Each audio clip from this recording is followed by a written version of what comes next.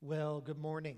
Good to see you all, and it's good to be back home today. My thanks to Bobby Duke from Azusa Pacific for sharing and continuing our series. Last Sunday, I was in Boise, Idaho last weekend with my 25-year-old son, Cole. Cole's a recent graduate of Azusa Pacific, and he was competing his last year of eligibility in the Collegiate West Coast rock climbing divisional championship, and we had a great father-son time, and he did well enough to qualify for the national championship next month. So excited about that. But yeah, I'm excited. So while I was in Boise, I also had the opportunity to have breakfast with the very first pastor who I did my internship under over 30 years ago. And so it was great to get reconnected with him, but it is good to be back home. One of the greatest big reveals in movie history happened in the 1980 Star Wars film, The Empire Strikes Back. And it's that famous scene where Luke Skywalker is in a lightsaber battle with Darth Vader, and Darth Vader cuts off Luke's hand, and then he says those famous words to Luke, "I am your father." And that reveal rocks Luke's world because Darth Vader represents everything that Luke has been fighting against his entire life. Well, today we reach the final week of our series, and we reach the big reveal in our series on the life of Joseph. This series that we've called What God Intends for Good. But before we get to the big reveal, let's review where we've been the last couple of weeks. Since the beginning of Lent, the first Sunday in Lent, we've been looking at the story of Joseph from the very first book of the Bible, the book of Genesis. And when we first meet Joseph in Genesis chapter 37, he's an entitled teenager. Because of his own immaturity and because of his father Jacob's favoritism of Joseph, Joseph's 10 older brothers grow to hate him. And Joseph's dreams about ruling over all of his brothers don't help matters as he tells them his dreams, and they hate him all the more. So when Joseph is 17 years old, his older brothers conspire to sell him as a slave and tell his father Jacob a lie that Joseph was killed by wild animals. And so Joseph ends up as a slave in Egypt, and he went from the top in life, the favored son, to the bottom in life. He's sold to an Egyptian official named Potiphar, and Joseph becomes one of thousands of foreign slaves that were held within Egypt. But as Joseph's circle of influence shrunk, his integrity grew. And after more than a decade in slavery, some of those years falsely imprisoned, Joseph experiences a great reversal. It all started with the Pharaoh, the king of Egypt, who has some bad dreams one night. And Joseph interprets the Pharaoh's dream as predicting that there will be 7 years of great prosperity followed by 7 years of terrible famine. And Pharaoh is so impressed that he promotes Joseph to be his second in command. He empowers Joseph to come up with a plan to prepare for the coming 7 years of famine. Joseph is given an Egyptian name. He's given authority over all of Egypt. He's given his own personal chariot. He's given an Egyptian wife. And together with his wife, they have 2 sons, Manasseh and Ephraim. And during the 7 years of abundance, Joseph stores up all the excess grain. And when the famine comes, it's bad, just as Joseph predicted it would be. The worst famine that anyone has ever seen. In fact, all of the surrounding communities face malnutrition and the possibility of starvation. And because of Joseph's leadership, Egypt has food for their people, and they have food to sell to the surrounding peoples. This famine that had impacted the entire ancient Near East also impacted the land of Canaan, where Joseph's father and brothers all lived. And as the famine grew worse, Joseph's father Jacob sends his 10 older sons, the very sons who betrayed Joseph and sold him as a slave. He sends them to Egypt to buy food so they don't starve to death. And Joseph recognizes his brothers immediately when they get to Egypt, but they don't recognize him. After all, it's been decades and out of sight, out of mind, and Joseph is dressed like an Egyptian now. And Joseph treats his brothers harshly. He falsely accuses them of being spies. He locks them up for a period of time. And then he finally sells them food. But Joseph also puts his brothers to the test. He demands that they bring their youngest brother, Benjamin, back with them if they ever want to come back and buy food. In fact, Joseph imprisons Simeon, one of the older brothers, to ensure that if they ever come back, they come back with Benjamin. Back in Canaan, Jacob refuses to send Benjamin, essentially trading Simeon's life for his youngest son Benjamin's life. But as the famine grows worse and worse, and the whole family is malnourished and at risk of starving to death, in desperation, Jacob finally sends his sons, all of them, back to Egypt to buy more food.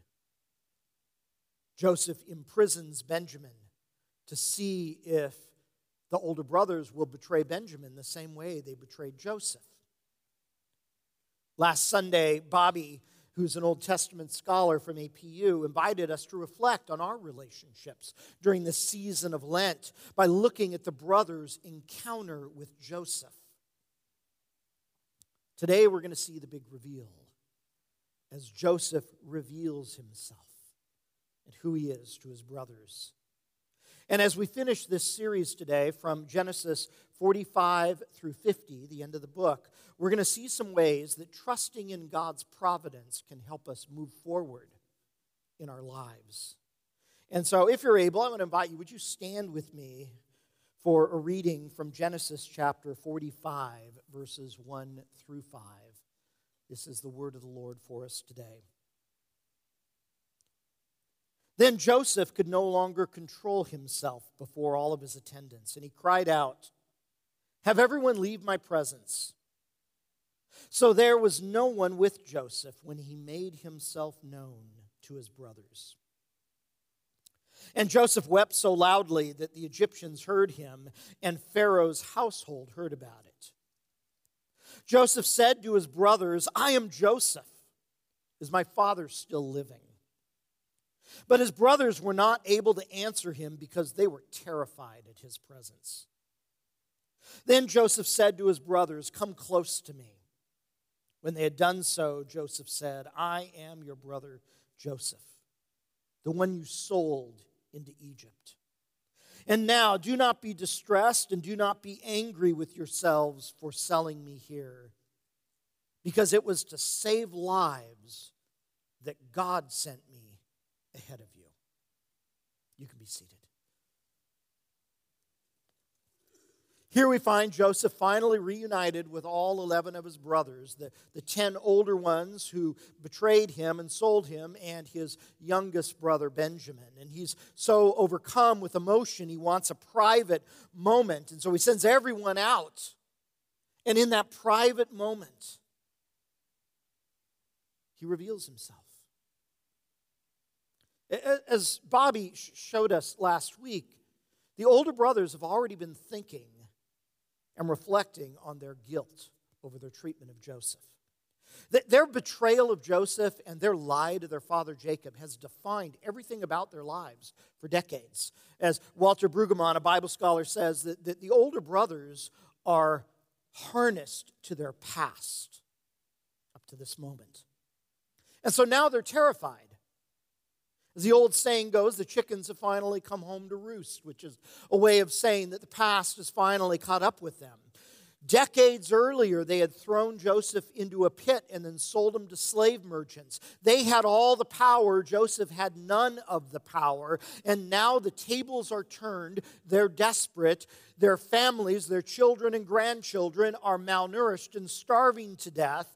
And here the person that they harmed all those years ago stands in front of them with the power of life and death over them. Joseph's dreams have come true. But in this moment, Joseph shows them grace. He speaks kindly to them. And notice again what he says in verse 5. It was to save lives that God sent me ahead of you. God sent me. That's really a remarkable thing for Joseph to say in this moment. Because after all, wasn't it his older brothers in an act of treachery and hateful betrayal? They're the ones that sent him to Egypt. And yet, in this moment, Joseph can see that ultimately it was God who sent him, not his brothers. Now, let me summarize the next couple of chapters to get us to chapter 50. In chapters 46 and 47, Jacob's family, all of them, joined Joseph in Egypt. The brothers returned to their father in Canaan with news that Joseph is alive and well in Egypt. And the power of the lie that they told to their father years ago is finally broken. And so instead of staying in Canaan to starve to death, Jacob and his family, 70 people in all, Genesis says, travel to Egypt where they can live and where they have food to eat. And the grieving father and the long-lost son are finally reunited in Egypt. In chapter 48, Jacob adopts Joseph's two sons, Manasseh and Ephraim. And by adopting Manasseh and Ephraim as his own, Jacob puts these two grandsons, Joseph's sons, on the same level as Joseph's other brothers. He confirms Joseph's sons as true Hebrews, even though their mother is Egyptian and they've been raised as Egyptians. And Manasseh and Ephraim will eventually become two of the tribes within the nation of Israel, each with their own inheritance of land. In fact, centuries later, the military leader Joshua would be born from the tribe of Ephraim. And the famous soldier Gideon would be born of the tribe of Manasseh. In chapter 49, Jacob gathers all of his sons, including Ephraim and Manasseh, and blesses them. And each blessing that he gives to each son reminds them that their future is not in Egypt, but back in the land of Canaan. In fact, when he gets to his fourth son, Judah, Jacob gives this blessing to Judah in Genesis 49:10. He says to Judah, "The scepter will not depart from Judah, nor the ruler's staff from between Judah's feet, until he to whom that staff belongs shall come, and the obedience of the nations will be his." Judah's blessing, Jacob's blessing to Judah, points to the coming of Jesus, who would be born from the tribe of Judah, who would be the one to whom the scepter, the king's scepter, belongs, and the obedience of all the nations will one day be his. At the end of chapter 49, Jacob, the great patriarch, dies in Egypt. And right before he dies, he asks his son to carry his remains out of Egypt and back to Canaan to be buried there. And so Joseph and his brothers carry Jacob's body back to Canaan to bury him according to his wishes. And that leads us to our final reading today, Genesis chapter 50, beginning in verse 15. When Joseph's brothers saw that their father was dead, they said, "What if Joseph holds a grudge against us and pays us back for all the wrongs we did to him?" So they sent word to Joseph saying, "Your father left these instructions before he died. This is what you are to say to Joseph.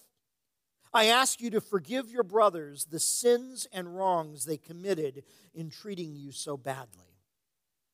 Now please forgive the sins of the servants of the God of your father." When their message came to him, Joseph wept. His brothers then came and threw themselves down before Joseph. "We are your slaves," they said. But Joseph said to them, "Don't be afraid. Am I in the place of God? You intended to harm me, but God intended it for good, to accomplish what is now being done, the saving of many lives. So then, don't be afraid. I will provide for you and your children." And Joseph reassured them and spoke kindly to them. Joseph's older brothers are suddenly afraid that now that their father has died, that Joseph is going to seek revenge. There's an old saying that, revenge is a dish best served cold. They wonder, what if Joseph has been waiting patiently for just the right moment to pay them back for all the wrong they've done? And so they come up with a scheme. They send Joseph a message that their father Jacob's dying wish was that Joseph forgive them. And the text doesn't tell us whether this was really Jacob's dying wish or not. I kind of doubt it. I think they just made that up to try to protect themselves. And once again, in verse 18, they throw themselves at Joseph's feet, once again in fulfillment of the dream that he had back in chapter 37. And Joseph is overcome with emotion once again and urges them to stop being afraid. Verse 20, which is the inspiration for the title for the series that we're in right now.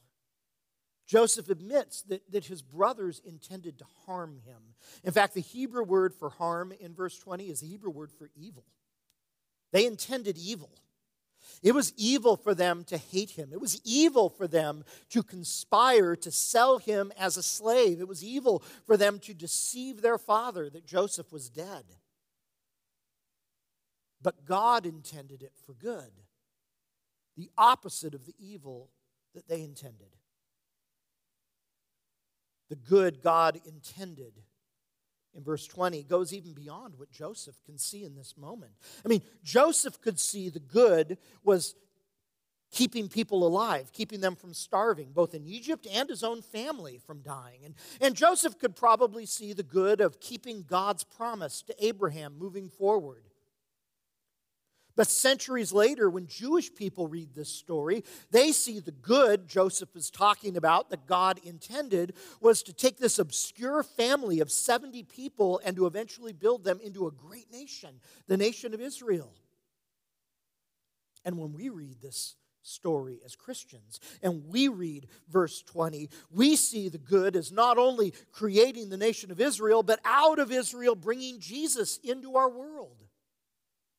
The good God intended was for your good and my good, for the good of the entire earth. And so Joseph reassures them that they are safe.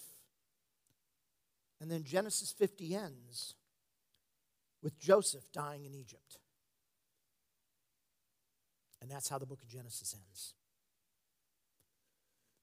The Joseph story is an invitation for us to trust in the providence of God. And in the first week of our series, I defined God's providence as God's loving care and protection of all creation to fulfill God's good purposes. His loving care and protection of our world, of your life, of our lives, in order to fulfill His purposes for the world. As Christians, we believe that we live under the providence of God, God's loving care and preservation of creation. And learning to trust in the providence of God means learning to live by faith. That God is lovingly guiding our lives and our church and our family and our community and our world under His loving care to accomplish His purposes. Are you learning to trust in God's providence in your life? Are you learning to trust in the providence of God in your family, in our church, in our community, in our nation, in our world? Let's consider a couple of ways that trusting in the providence of God helps us move forward in the Christian life. 4 ways. First, trusting in God's providence helps us forgive those who wrong us. This doctrine of divine providence that the Bible teaches, especially in the Joseph story, helps us forgive. That's what happened in Joseph's life. Now, forgiveness is a process, to be sure. When Joseph's brothers first arrive in Egypt, forgiveness is the last thing on Joseph's mind. Joseph treats them harshly. He plants false evidence on them. He accuses them. He locks them up. But by chapter 45, Joseph is ready to forgive. And he reaffirms that forgiveness in chapter 50 after their brother Jacob dies. Joseph lets go of the hurt that was caused by the evil actions of his 10 older brothers. Joseph still calls it what it is. You intended it for evil. He doesn't whitewash what it was, but he acknowledges that it is God's place to hold his brothers accountable for the evil that they have done. It's not his own place. Am I in the place of God, he asks? No. All of us are wronged by people in life. And when we don't learn to trust in the providence of God, we become tangled up in our own resentments. We become captive to the hurts and the wrongs that we have experienced through the choices and decisions of other people. And like a poison, that resentment begins to seep into our lives and into our relationships and into our outlook and into our relationship with God. We're not in the place of God any more than Joseph was. The Bible urges us to leave room for God's justice when we are wronged. Trusting in God's providence helps us work through the process of forgiveness. Second, trusting in God's providence also helps us experience God's presence in our pain. Experiencing God's presence in our pain. No matter how spiritually mature you and I may be, we will all go through seasons in our lives where God feels absent. Times when reading the Bible feels like just pages or just words on a page, when praying feels empty, when being in church feels lonely. Maybe some of you are feeling that way right now. I'm certain that God's presence felt far away when Joseph was thrown into a pit by his brothers, when he was sold like an animal at the slave market in Egypt, when he was assaulted by Potiphar's wife and then falsely accused, thrown into prison and forgotten. Imagine how he'd feel. Desperation, hopelessness, bitterness, betrayal, anger. Maybe you're feeling some of those things right now. Joseph encountered the presence of God in these painful spaces because he was learning to trust in God's providence. He learned to trust that God was present in moments where God felt the most absent. Centuries ago, there was a Christian named Juan de la Cruz who was in Spain, and he called these experiences dark nights. I can't think of a better way to describe them. Every Christian goes through dark nights. In fact, de la Cruz said it was a mark of spiritual maturity to go through dark nights. And de la Cruz reminds us that God is present in moments of dark nights in hidden and unseen ways. Trusting in God's providence helps us experience God's presence during those dark nights. Third, trusting in God's providence helps us find our place in God's plan. It helps us find where we belong in the plan of God. Joseph had dreams, but he only discerned his unique place in the plan of God in the affliction of Egypt. Affliction is where we often discover our unique place in the world and in the plan of God. Affliction is where David discovered his calling to be king, where Esther found her calling to be an advocate, where Deborah experienced her calling to be a leader, where Nehemiah found his calling to rebuild the walls, where Mary discovered her calling to give birth to Jesus, where Paul discovered his calling to be an apostle. These men and women trusted the providence of God in the midst of their affliction, and there they found their purpose in the world. You see, believing in God's providence is very different than believing in fate. Those who believe in fate feel like they're just pawns on someone else's chessboard, puppets in an already predetermined plan with someone else pulling the strings. That's not divine providence. Providence is the idea that God is working and He will fulfill His good purposes in the world, but that we can be part of that. That we can join Him. That we have a role to play in the fulfillment of those good purposes. Finally, trusting in God's providence helps us look to the future with faith. Helps us look to the future with faith. Joseph was able to see how God was going to work even beyond his lifetime. We find this actually in the New Testament. In Hebrews chapter 11, verse 22, in the New Testament, it says this: by faith, Joseph, when his end was near, when he was almost to his time of dying, Joseph spoke about the exodus of the Israelites from Egypt and gave instructions concerning the burial of his bones. See, Joseph knew that his people would one day, generations later, leave Egypt and return to Canaan. And he was so sure of it, he gave instructions for them to take his remains with them so he could be buried with his father Jacob back in the land of Canaan. Egypt tried to claim Joseph's identity, gave him an Egyptian name, an Egyptian family. But he knew that he was still the son of Jacob, the grandson of Isaac, the great-grandson of Abraham. When we don't trust in the providence of God, all we can see is what's right in front of us. And we live in panic because we're constantly trying to control things, control other people, control our circumstances, control our government, control ourselves. We try to control everything because we think that it's all up to us.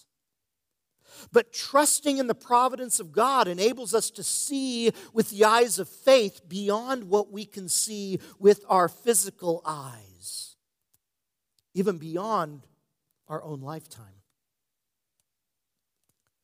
Joseph's big reveal to his brothers reminds us that it was ultimately God who brought him to Egypt. And there Joseph discovered he was part of a bigger plan. He learned to trust in the providence of God. And his trust in divine providence is what enabled him to forgive, to find God's presence in his pain, to find his unique place in the plan of God, and to look to the future with faith. Without learning to trust in the providence of God, Joseph would have become vengeful and bitter.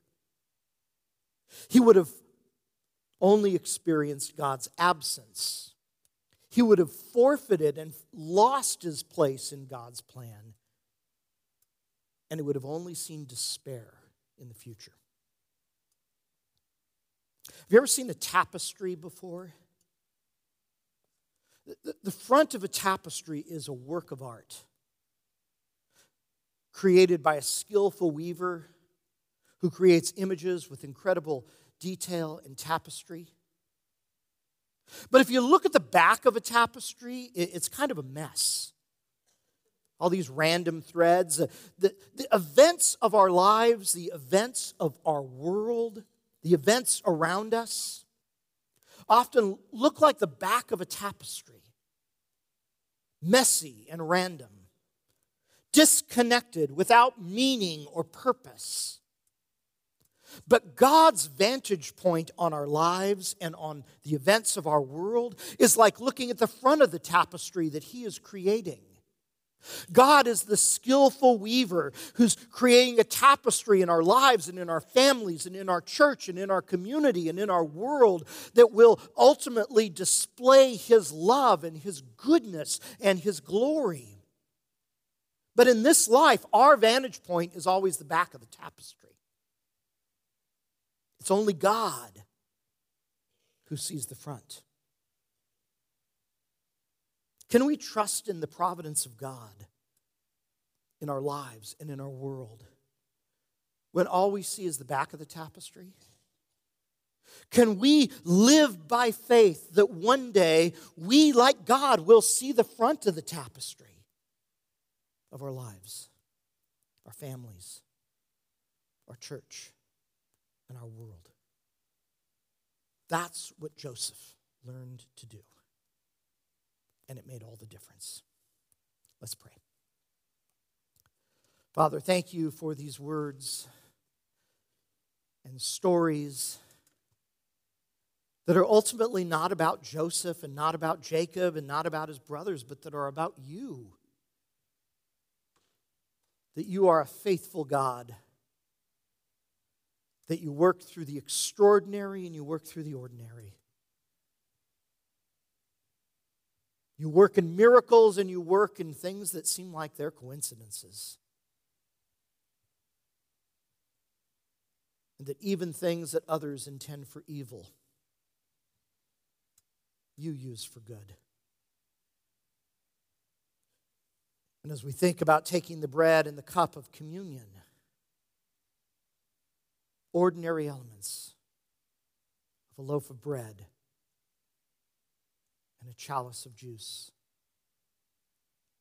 that you use those things, common elements, to strengthen us with the body and the blood of Jesus, to nourish our faith. Father, we trust you, and we pray these things in Christ's name.